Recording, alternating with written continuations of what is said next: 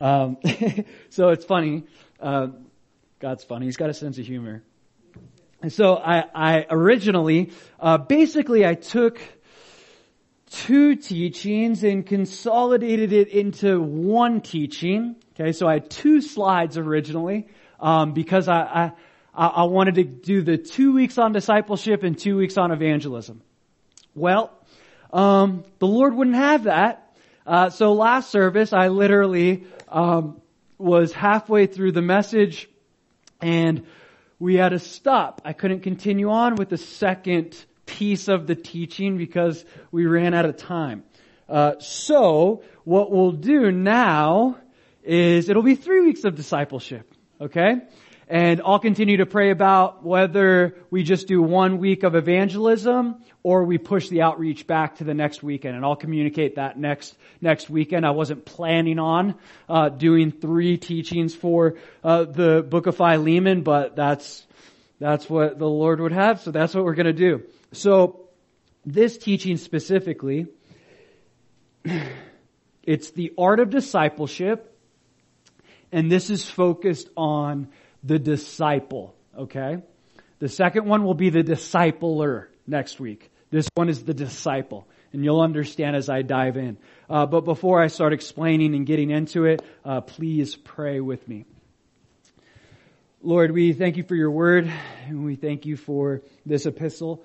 God, it's crazy what you can do in 25 verses. The message that you have for us, Lord, I pray would encourage us, inspire us, challenge us to be the disciples that you've called us to be, Lord. And if there's any fear or hesitation in any of those areas, God, I pray that you would give us the peace that surpasses all knowledge and understanding, and we would walk in what you've called us to walk in. Pray that you would teach us in this time. In your name, amen.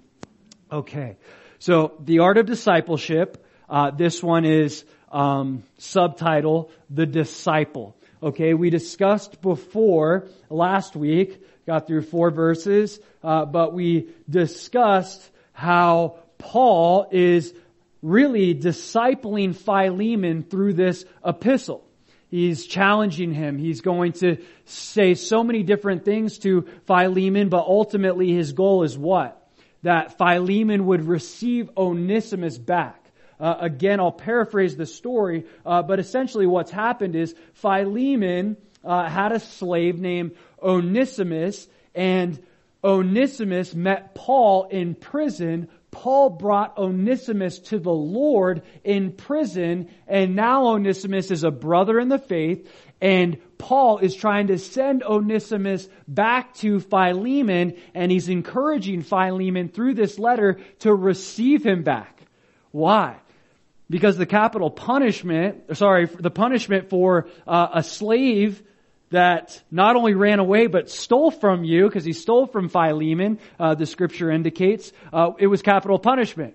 So Paul doesn't want his friend Onesimus to be killed by Philemon, though that's what he deserves in that culture. He wants him to receive him back as a dear brother, he'll say later on. But the point of this is that Philemon would receive Onesimus back into his home.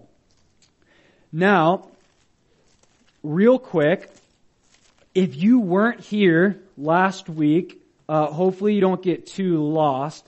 But if you weren't, please grab one of the CDs or watch last week's service online.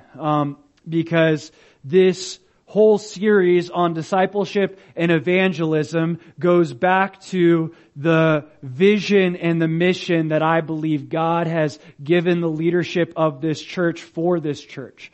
And again, the vision is turn the world right side up. Okay, it's essentially being world changers, changing the world around us. And the mission, how we fulfill the vision, is knowing Him and making Him known through the Word and discipleship. Okay, so we're going to focus on the discipleship piece first, and then making Him known through the Word, making Him known through evangelism second, so that after we do the evangelism, whether it's one or two teachings, then we'll do the outreach with the door hangers. We'll be able to go around the community and use those door hangers as a tool to share the gospel with people, but also invite them to our Christmas Eve service. Okay? So we already ordered the door hangers. They should be here soon. But just to lay that out there, it all connects. Because if you weren't here last week, you're like, dude, what are we doing in Philemon? I thought we were going through Matthew. It's like, you missed a lot if you weren't here last week. Because this all connects. So please, please, please grab the CD or watch the sermon, listen to the sermon online so that you understand why we're going through this and what's going on in the church and all those different things. But again, specifically, this teaching, the art of discipleship, the disciple. Now, Paul, we discussed how he's discipling Philemon through this epistle. There's also a reality that God had placed Onesimus in Paul's life for him to disciple as well. We know that Paul brought Onesimus to the Lord. So these were the two guys in Paul's life that God had placed for him to disciple. And when you think about who these guys were, it's really interesting. These guys, they were complete opposites. Philemon is likely a wealthy man because he has slaves, and he's likely the leader of this church that's in his house. We discussed how there's this church in his house. You see that in Philemon verse 2. So Philemon, he's a leader in the church, knows the Lord, growing in the Lord. He has this church in his house. He's saved, okay? A man probably of wealth because of the slave thing. And then you have Onesimus. And who's Onesimus? He's a runaway slave and a thief, okay? And before Paul met him, he wasn't saved. So you got a leader in the church, a wealthy leader in the church, and then you got a runaway slave criminal. Okay, these are the two guys that God has Paul disciple. These guys are like complete opposites, right? These guys are very different from each other. See, you never know who God's going to bring into your life for you to disciple. He might bring one person that's very much like you and another person that's completely different from you. Now, many people that are engaged in ministry on some level, not that you're all called to full-time ministry, but we've discussed in the past how we're all called to be ministers of the gospel. Every single one of us. Okay, and that doesn't mean that you're supposed to quit your secular job and go be a missionary in Africa. That's not what that means necessarily, but we're called to be ministers even if it's in our own home, because it starts in our own home. But follow me here. God will bring different people into our lives, and we might have this idea or this concept in our minds that God has called me to this specific people group. God has called me to be a minister of youth. I know that God's called me to be a minister of young adults. God has called me to be a minister of the elderly, and He's put on my heart to go around to convalescent homes. God, He's put it on my heart, and He's given me a heart for ministry for people that struggle with addiction. Now, so often you'll find people that, hey, I have a heart for this specific demographic or this specific age group. But we can't get bound to that, and we can't put God in a box with that. We have youth ministers, right? We have a high school pastor, a youth pastor, but that doesn't mean that they can only minister to the youth and to the high schoolers. We have a couples ministry, but that doesn't mean that Tom and Francis can only minister to people that are couples. Okay, are you a couple? Oh, you're not? Sorry. I can't talk about Jesus with you. It's like, that sounds ridiculous, right? But sometimes we can fall into that. We can't be bound by the specific demographic that God may call us to. If I said, hey, I can only minister to people that have an addictive past, that have struggled with addiction, because that's where I was and that's how I came to know the Lord. And I believe that, hey, I can help people that have that past because I've overcome those things by the strength of the Lord. And that's my money spot, and that's who I can minister to. if I said that was my only ministry, I wouldn't be speaking to any of you. Very few of you, right? Only some of you.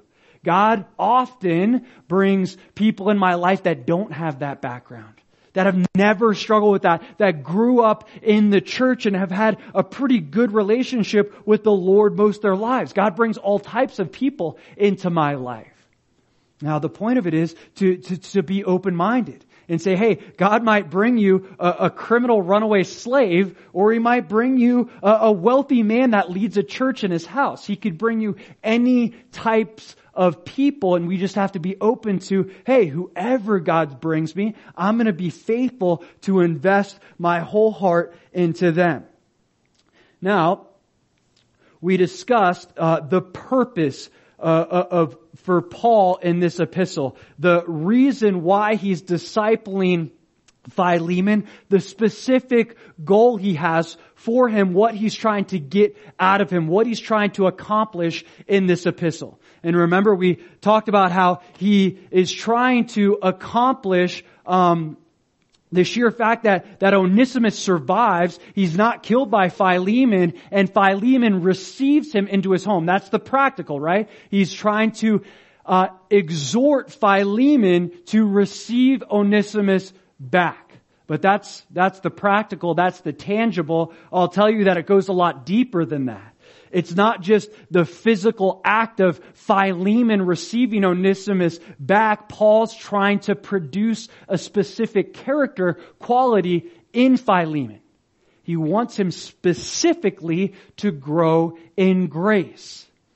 He doesn't just want him to have grace on Onesimus. He wants him to grow in grace. There's a specific character quality that he's focusing in on. See, Paul wants Philemon to grow in grace just as Paul has grown in grace. Because there's something really interesting about this epistle. Paul is not asking Philemon to do something that he hasn't done already. Paul has been discipled by the Lord, and he has grown in grace, and it actually connects specifically to this epistle, the very thing that God grew him in. And I'm being vague for a reason. We're going to talk about it a little more as we get into it and we really hit on it. See, Paul's asking Philemon to receive someone that he's probably very bitter at, that he has resentment towards.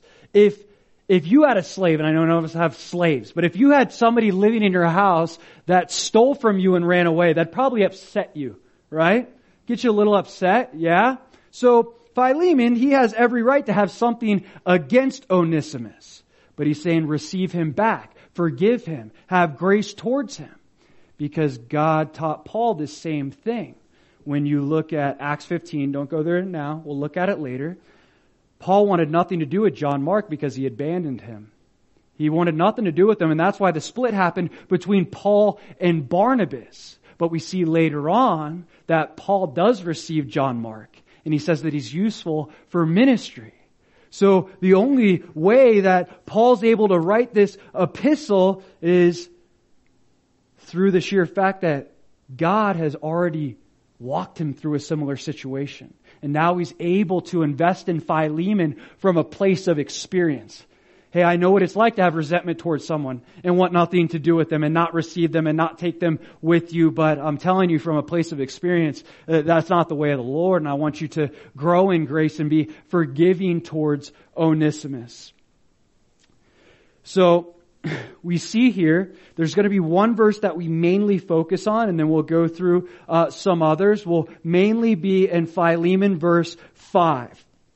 And we're going to see that Paul starts this epistle off by commending Philemon. He's encouraging him, and he's not just trying to butter him up. These are facts about Philemon. This is truth about him and character qualities that Paul saw in Philemon's life. And as we look at these three character qualities in this teaching, we're going to see what it takes to be a disciple. And that's really not a lot. And these three things are the character qualities that we're to look for in someone that we're called to invest into. But there are also three character qualities that we're called to have ourselves. Because we're called to be disciples that make disciples. We have to be disciples before we can make disciples, right? So we're going to look at this text and we're going to specifically point out these three things. What are we looking for in a disciple? What is God looking for in a disciple? What is God looking for in us? And what should we be looking for in those that God brings into our lives for us to invest into? If you look at Philemon, verse 5, says, hearing of your love. Sorry, let me read verse 4 real quick. I thank my God, making mention of you always in my prayers. He's speaking to Philemon, okay? Hearing of your love and faith which you have toward the Lord Jesus and toward all the saints. Look at this. Paul says he's hearing about Paul's love and faith which he has towards Jesus and towards all the saints. Hearing of your love, toward the Lord Jesus. The disciple should, and every point will start off with that. The disciple should, okay? You just have to enter that in though, because it's not going to be up here. The disciple should be a lover of Jesus. See, that's what Paul is saying here. I hear of your love toward Jesus. The disciple should be a lover of Jesus. It starts there. You can't disciple somebody if they don't love Jesus. You can't just walk into somebody's life and they have no love or no relationship with the Lord. You can't disciple someone that's in that place. They need to know the Lord first. They need to have a love for the Lord first. That's just the basics.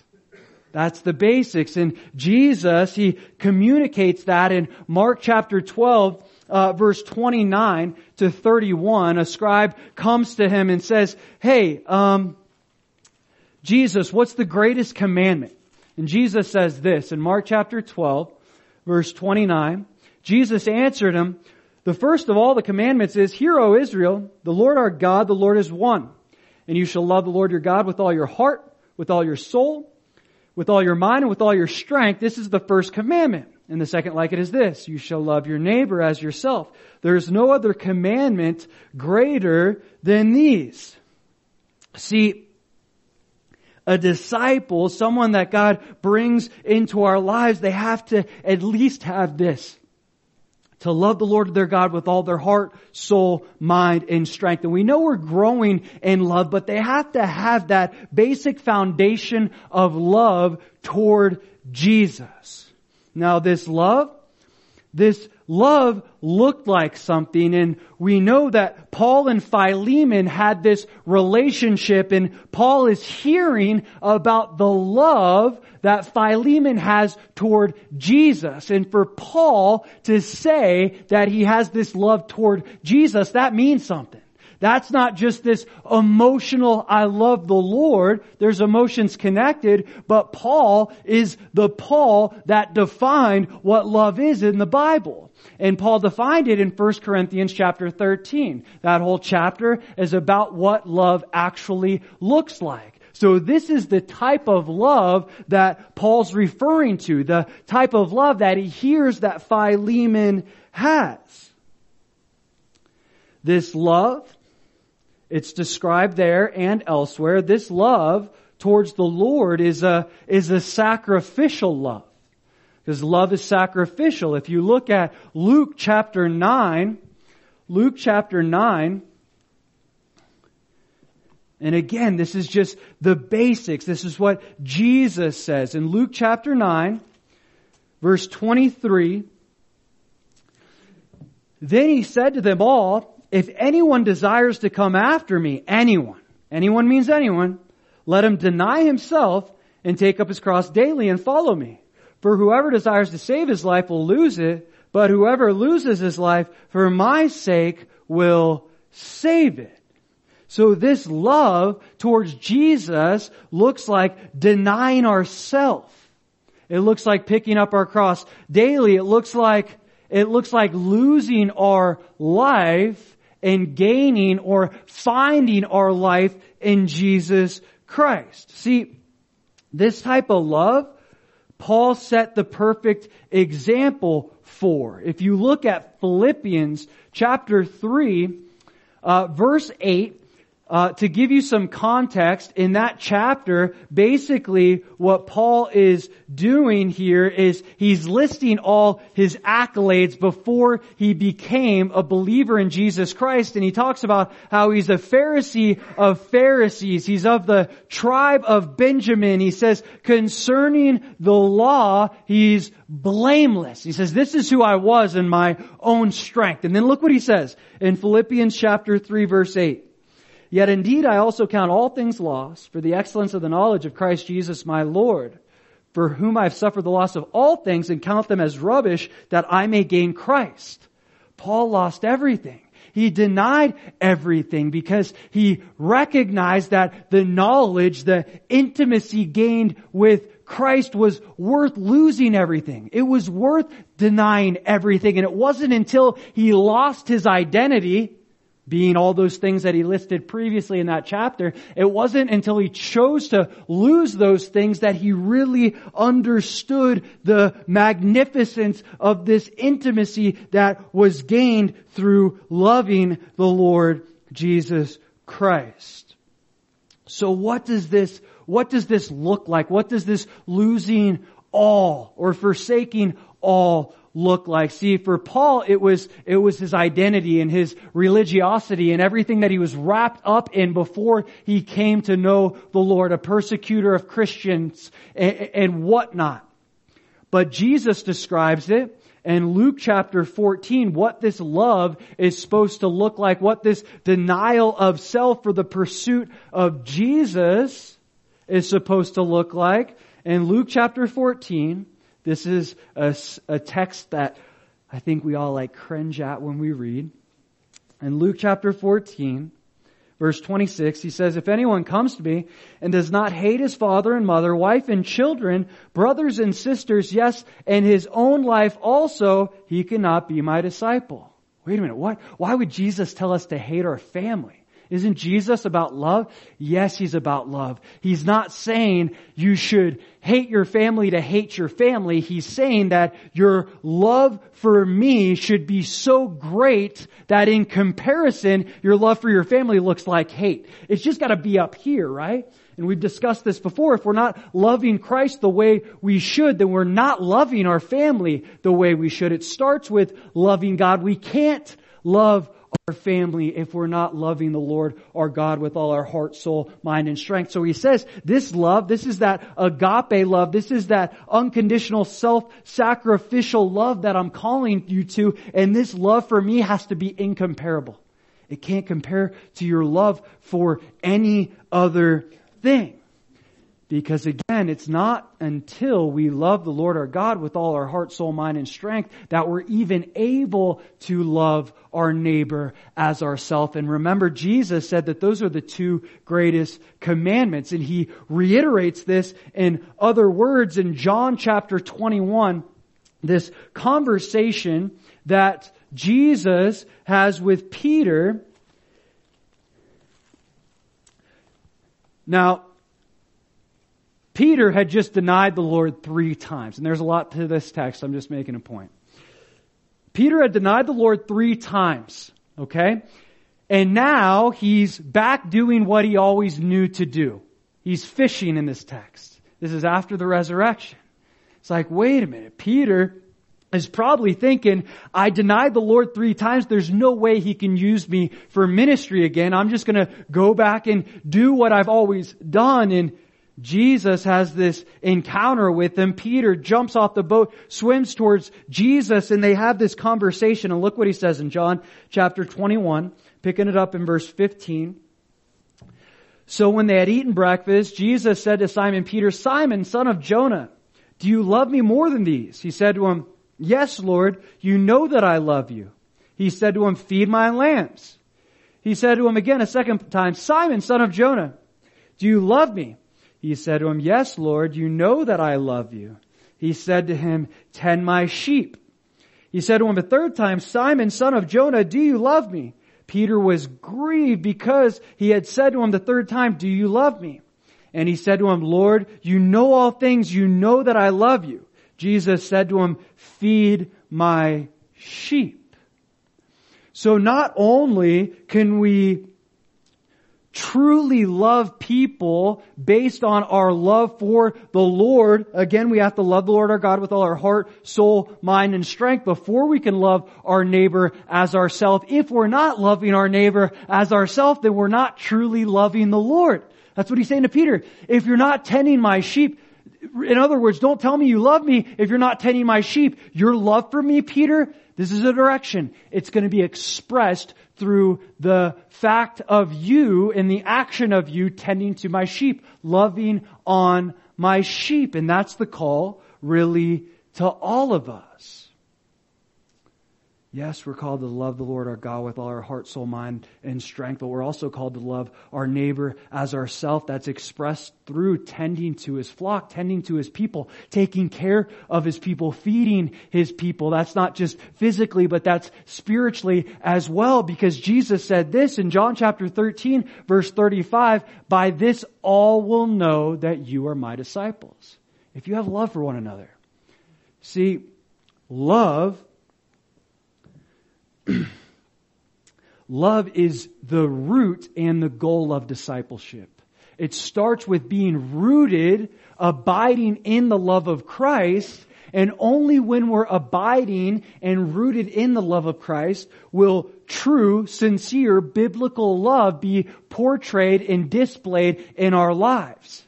It starts with a love for the Lord, but he's trying to get us to that place of love. That's the true sign of a mature disciple, is they look like love. Jesus said it. Hey, you look like love when you know me. And all will know that you are my disciples. The world will know that you are my disciples if you have love for one another. Picking it back up in Philemon verse 5. Philemon verse 5.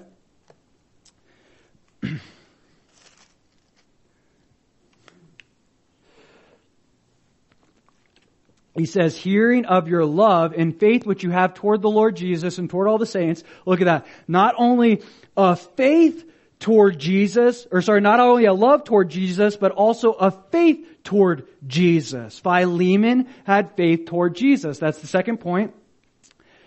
A disciple should have faith toward Jesus. A disciple must have faith in Jesus. You can't disciple someone if they don't believe in Jesus. If they don't have faith in Jesus, it's not going to do any good. Okay? You speaking spiritual things to a carnal person, it says, the Bible tells us in 1 Corinthians chapter 2, they don't get it. They don't comprehend. You can invest the word into them, but until they have faith in the Lord, it's really not going to do you much good. But remember, this faith, this isn't just a I believe, this is a biblical faith. The Bible defines what faith is in several passages, but Jesus, he says it like this in John chapter 6. In John chapter 6, verse 29, Jesus answered and said to them, this is the work of God, that you believe in Him whom He sent. Okay, there's two parts to this. This is the work of God, that you believe in Him whom He sent. What He's saying here, the work of God is the reality that you believe in the one that He sent, that you believe in the work that He accomplished on the cross. It starts there. It starts with believing in the Lord Jesus Christ, that only Him and through Him alone that you can be saved from your sins. But there's also this reality that it takes work to continue in faith. What do I mean?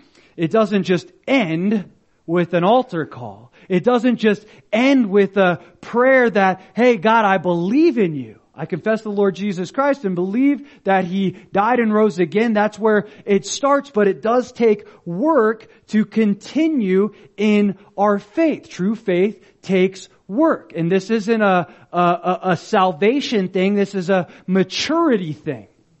It's 2 Peter chapter 1, verse 5. He says, but giving all diligence, add to your faith. Giving all diligence, add to your faith. Yes, you have faith, but we're not called to just stay there in that surface level of faith. We're called to add to our faith. Giving all diligence add to our faith. That means it takes effort, it takes energy to add to our faith. Well, how do we add to our faith? There's several ways, but one way I want to focus on, if we consider how faith is produced in our lives. Where does faith come from? It's Romans chapter 10 verse 17 says, so then faith comes by hearing, and hearing by the word of God. So for me to add to my faith, I have to be in the Word of God. I have to pursue Him in His Word. I have to seek understanding of His Word. I have to dive deep into His Word. If I want to add to my faith, and I want to grow in my faith, it's a diligent pursuit of the Lord in His Word. Paul says it like this. Don't know if Paul wrote Hebrews. We don't know that. Could have been a few different people. The author of Hebrews, chapter 5, he says this. Now, he's speaking to a group of people, a church that was a little legalistic. That's why it's called the Hebrews. They were actually Hebrews. At this point in their faith, they should know the deep things of God. And look at what he says. He encourages them or exhorts them in Hebrews chapter 5 verse 12. He says, for though by this time you ought to be teachers, you need someone to teach you again the first principles of the oracles of God. And you have come to need milk and not solid food. For everyone who partakes only of milk is unskilled in the world of righteousness, for he is a babe. But solid food belongs to those who are of full age, that is, those who by reason of use have their senses exercised to discern both good and evil. The author of Hebrews is saying, hey, yeah, we're called to start off as babes in the faith. We're all babes, and everybody knows that babies need milk. But you can't just stay there. You got to get past the milk and start eating meat. We're talking about spiritual things, but think about this practically. What if you were 40 years old and you still looked like a baby? If you were 50 years old and you still looked like a baby. If Benjamin Button walked in here right now, that would kind of throw you off, right? Like, dude, you're like 60 years old and you're a baby. Like, what's the deal with that? Like, wait a minute. You should be grown. Like, you should be bigger. What's the problem? He's like, Benjamin's like, yeah, I'm just on this all milk diet. I've just been drinking milk forever. But that's how we are spiritually. If we just keep drinking milk, we're just going to stay babes in the faith. And that's okay for a time. But God calls us from being milk drinkers to meat eaters. If we want to grow, we got to eat meat. It's funny, this morning, Luke and Matthew came with me to the gym, and we got a good workout in. It was fun. But regardless of how hard we work out in the gym, I know, if I don't eat meat, if I don't put protein into my body, I'm not going to grow. I can work out all day long, but if I don't put the right things in my body, growth isn't going to happen. And it's so interesting that the author of Hebrews, we know this from science, that to grow muscle, to build muscle, it takes protein, right?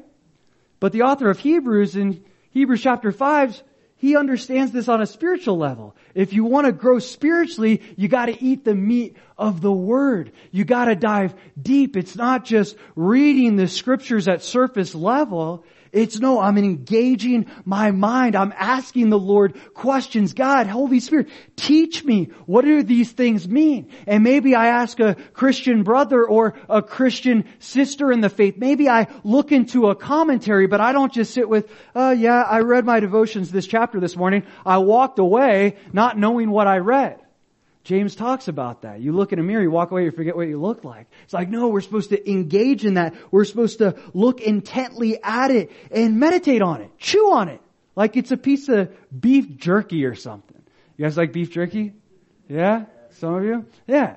It's like, think about like the Word of God, liken it to that. It's like, no, it's going to take me a while to chew on this. I'm not just going to walk away from it. I'm not just going to take a sip and I'm done. No, I'm going to chew on this. It's chewy. It's going to take a little while to completely understand what this is saying. And the reality of it is that we'll be chewing on this stuff the rest of our lives. But we have to have that heart to chew, to eat the meat. Because if we're not eating the meat, we're not going to be able to serve the meat. We're not going to be able to deliver that meat to others, the deep things of God. And that's what He's calling all of us to do. Now, don't get me wrong. If you're newer in the faith and you're drinking milk, that's completely fine. Just don't drink milk forever. Get to that place eventually where you're ready to chew on some jerky. Really think about these things, because when we're in the Word, when we're diving deep into the Word, that's when transformation happens. It's Romans chapter 12. Verses 1 to 2 says, I beseech you therefore, brethren, by the mercies of God, that you present your body a living sacrifice, holy and acceptable to God, which is your reasonable service, and do not be conformed to this world, but be transformed by the renewing of your mind. How are our minds transformed? How are they renewed? It's the Word of God. It's diving deep in the Word of God, because it changes our perspective. It changes the way we think about things, and ultimately that changes the way that we live. That's where transformation happens. We're only going to transform as deep as we're willing to go. The deeper we dive, the more we'll grow, the more we'll transform. Picking it back up in Philemon,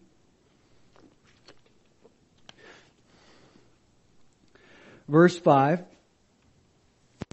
hearing of your love and faith which you have toward the Lord Jesus and toward all the saints. Not only does Philemon have faith toward Jesus, he has faith toward the saints.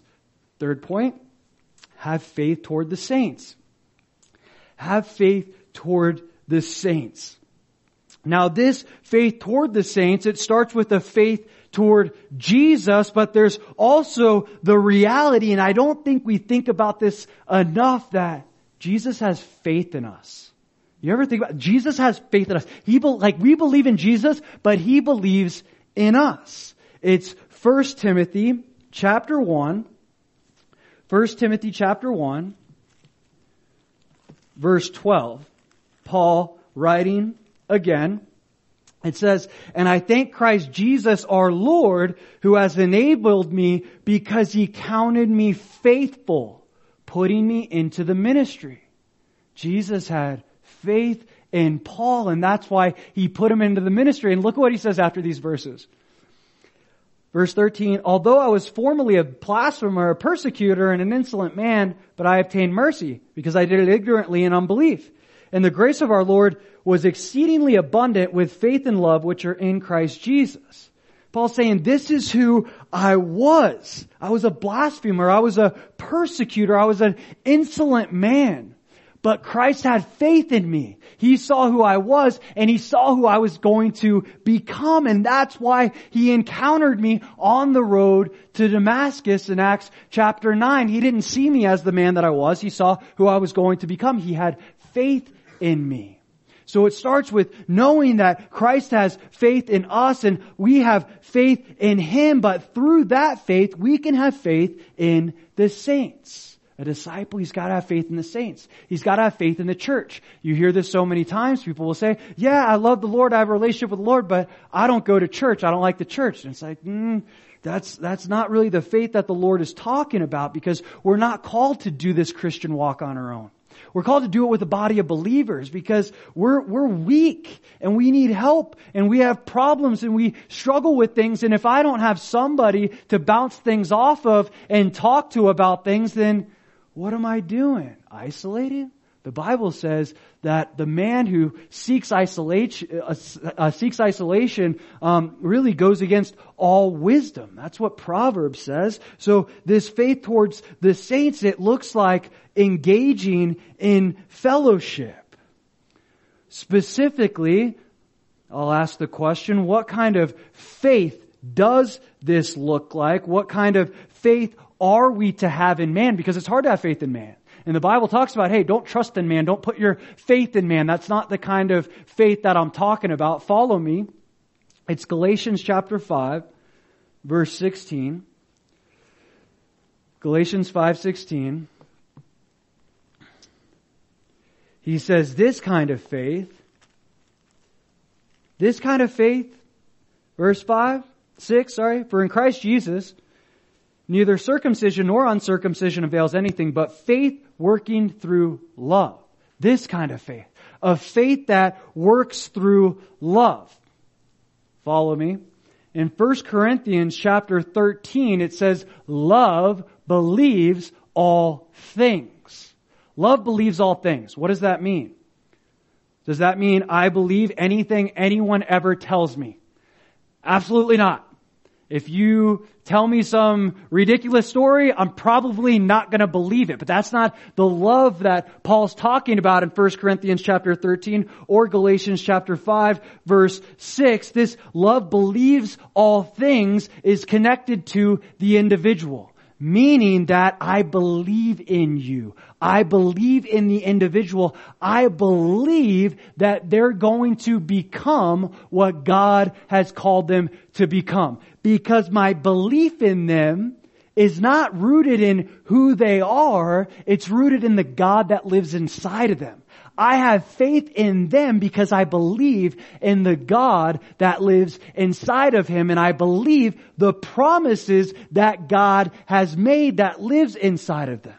Those promises including Philippians chapter 1 verse 6, being confident of this very thing, that he who has begun a good work in you will complete it to the day of Jesus Christ. I believe not because this person brings all these gifts or talents or strengths to the table that they're going to become what God's called them to become. Love believes all things. I believe in them because I believe in the God that's in them. And I believe in his promise that he is going to ultimately perfect them. That he ultimately is going to transform them into the image of Christ. So I have faith in all of you because of the God that lives inside of you.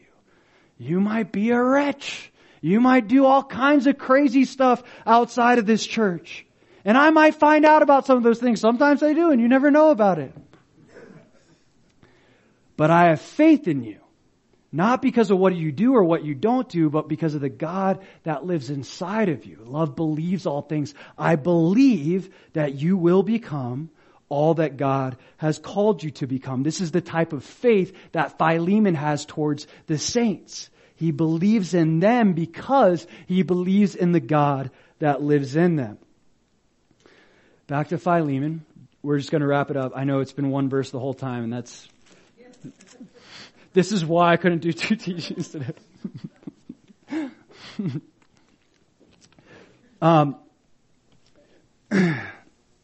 So let me read through this real quick, and I'm going to hit on it a lot next week, okay? But just reading through this real quick. Verse 6, that the sharing of your faith may become effective by the acknowledgement of every good thing which is in you in Christ Jesus. For we have great joy and consolation in your love because the hearts of the saints have been refreshed by you, brother. Therefore, so he's building them up right now. We'll talk about this next week more because he's going to challenge them. Therefore, though I might be very bold in Christ to command you what is fitting, yet for love's sake I rather appeal to you, being such as one as Paul the aged, and now also a prisoner of Christ Jesus, I appeal to you for my son Onesimus, whom I have begotten while in my chains, who once was unprofitable to you, but now is profitable to you and to me. I am sending him back. You therefore receive him, that is my own heart, whom I wish to keep with me, that on your behalf he might minister to me in my chains for the gospel. But without your consent I wanted to do nothing, that your good deed might not be by compulsion, as it were, but voluntary. For perhaps he departed for a while for this purpose, that you might receive him forever, no longer as a slave, but more than a slave, as a beloved brother, especially to me, but how much more to you, both in the flesh and in the spirit. It's interesting. Here he says, don't receive him back as a slave, but as a brother. Remember what we talked about in verse 5? He has faith towards the saints. Paul is going off of that. You have faith towards the saints. Now he's a saint. So you have to believe in him the same way you do about the other saints, that God's going to complete that work in him. You have faith in him because you believe in the God that's in him. Paul's kind of like, he's not manipulating. He's guiding him. He's like, if this is true, then this is true. Okay? You have faith toward the saints. Now he's a saint. He's a brother. You have to have faith in him. Look what he says, verse 17. If then you count me as a partner, receive him as you would me. But if he has wronged you or owes you anything, put that on my account. Look at what Paul says in verse 17, and this is kind of the emphasis of the closing. He says, receive him as you would me. Now this is the part which I mentioned in the beginning. What Paul's asking Philemon to do is something that God has already walked Paul through. See, Paul had to walk through this time of not being very gracious with John Mark only to receive him later. And let me point you to the scripture so that you understand what I'm saying. In Acts chapter 15, Paul and Barnabas just got done with this very fruitful missionary journey. Lots of Gentiles getting saved. They have this issue with Judaizers in the church and legalism that's being influential in the church, and they come to this conclusion. Now, when they come to this conclusion, they get ready to go back out on another missionary journey. And that's where we pick up in Acts chapter 15, verse 36. It says, then after some days, Paul said to Barnabas, let us go back and visit our brethren in every city where we have preached the word of the Lord and see how they are doing. Now Barnabas was determined to take with them John called Mark. So Barnabas wants John Mark. Look what happens. Verse 38. But Paul insisted that they should not take with them the one who had departed from them in Pamphylia and had not gone with them to the work. So Barnabas is saying, hey, let's bring John Mark along with us too to help us with the missionary journey. And Paul's like, are you serious? Last time we brought him with us, he bailed out on us. When things got tough for whatever reason, John Mark decided to dip. And he wasn't with us. Why would we trust him again to come and be a part of this missionary journey as if he changed or something? No, Barnabas, I'm not going if you bring John Mark. And look what happens. This is where the division happens. Verse 39, then the contention became so sharp that they parted from one another. And so Barnabas took Mark and sailed to Cyprus. But Paul chose Silas and departed, being commended by the brethren to the grace of God. So this is where the split happens. It happens all over John Mark. Barnabas goes with John Mark. Paul's like, all right, I need someone, so I'm taking Silas with me, and there's this division. In this moment, Paul's not being very gracious to John Mark, not very forgiving, right? But we see later on in Scripture, God taught him this very valuable lesson. If you look at 2 Timothy chapter 4, this is believed by many to be the last epistle that Paul wrote. If you look at 2 Timothy chapter 4, verse 11, it says, only Luke is with me. Get Mark and bring him with you, for he is useful to me for ministry. So we see later on in Paul's life, he grew in grace. The very person that he wanted nothing to do with, the very person that he was, if you will, bitter at because he bailed out on him, he's now using him for ministry, and he sees him as useful. God had grown Paul in grace. Now Paul's communicating from a place of moral authority to Philemon. Hey, I know what it's like to be bitter at someone and not want to receive them. Okay? But I'm telling you, that's not the way of the Lord. The way of the Lord is forgiveness. The way of the Lord is love. The way of the Lord is grace. Receive him with open arms. Be gracious with him. Grow, learn from my mistakes. Okay? But the reality of it is Paul can't disciple Philemon in this area if he hasn't grown in this area.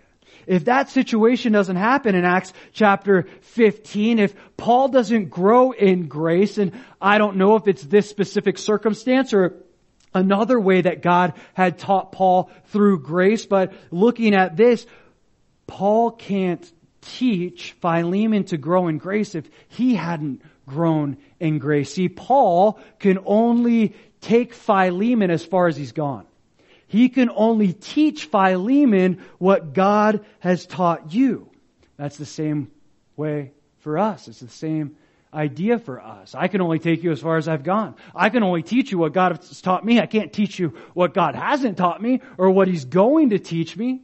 Same goes for the people we invest in. We can only take them as far as we've gone ourselves.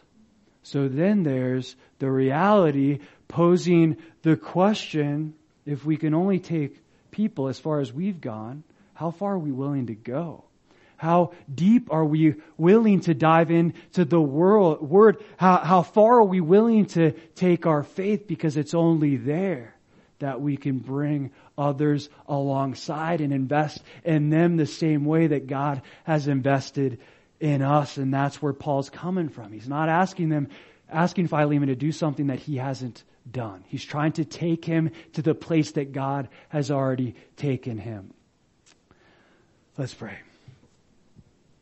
Lord, we thank you for this epistle, God, and so much in here. Lord, we thank you for the time that you've given us. And God, I pray that we would chew on these things, God, and we would really evaluate in our lives if we're the type of disciples that you're looking for. Not that we bring so much to the table, because we know it's not about that, but the simple things of loving you, having faith towards you, and having faith toward the saints, God. If we can have those things in that willing heart, you can do so much with it, Lord. And I pray that you would bring people into our lives that have these simple character qualities, God. We would start from there, and we would understand that all these things you want to grow us in: love towards you, faith towards you, and faith towards the saints. There's room for growth in each of our lives. So I pray that you would help us grow. In your name, amen.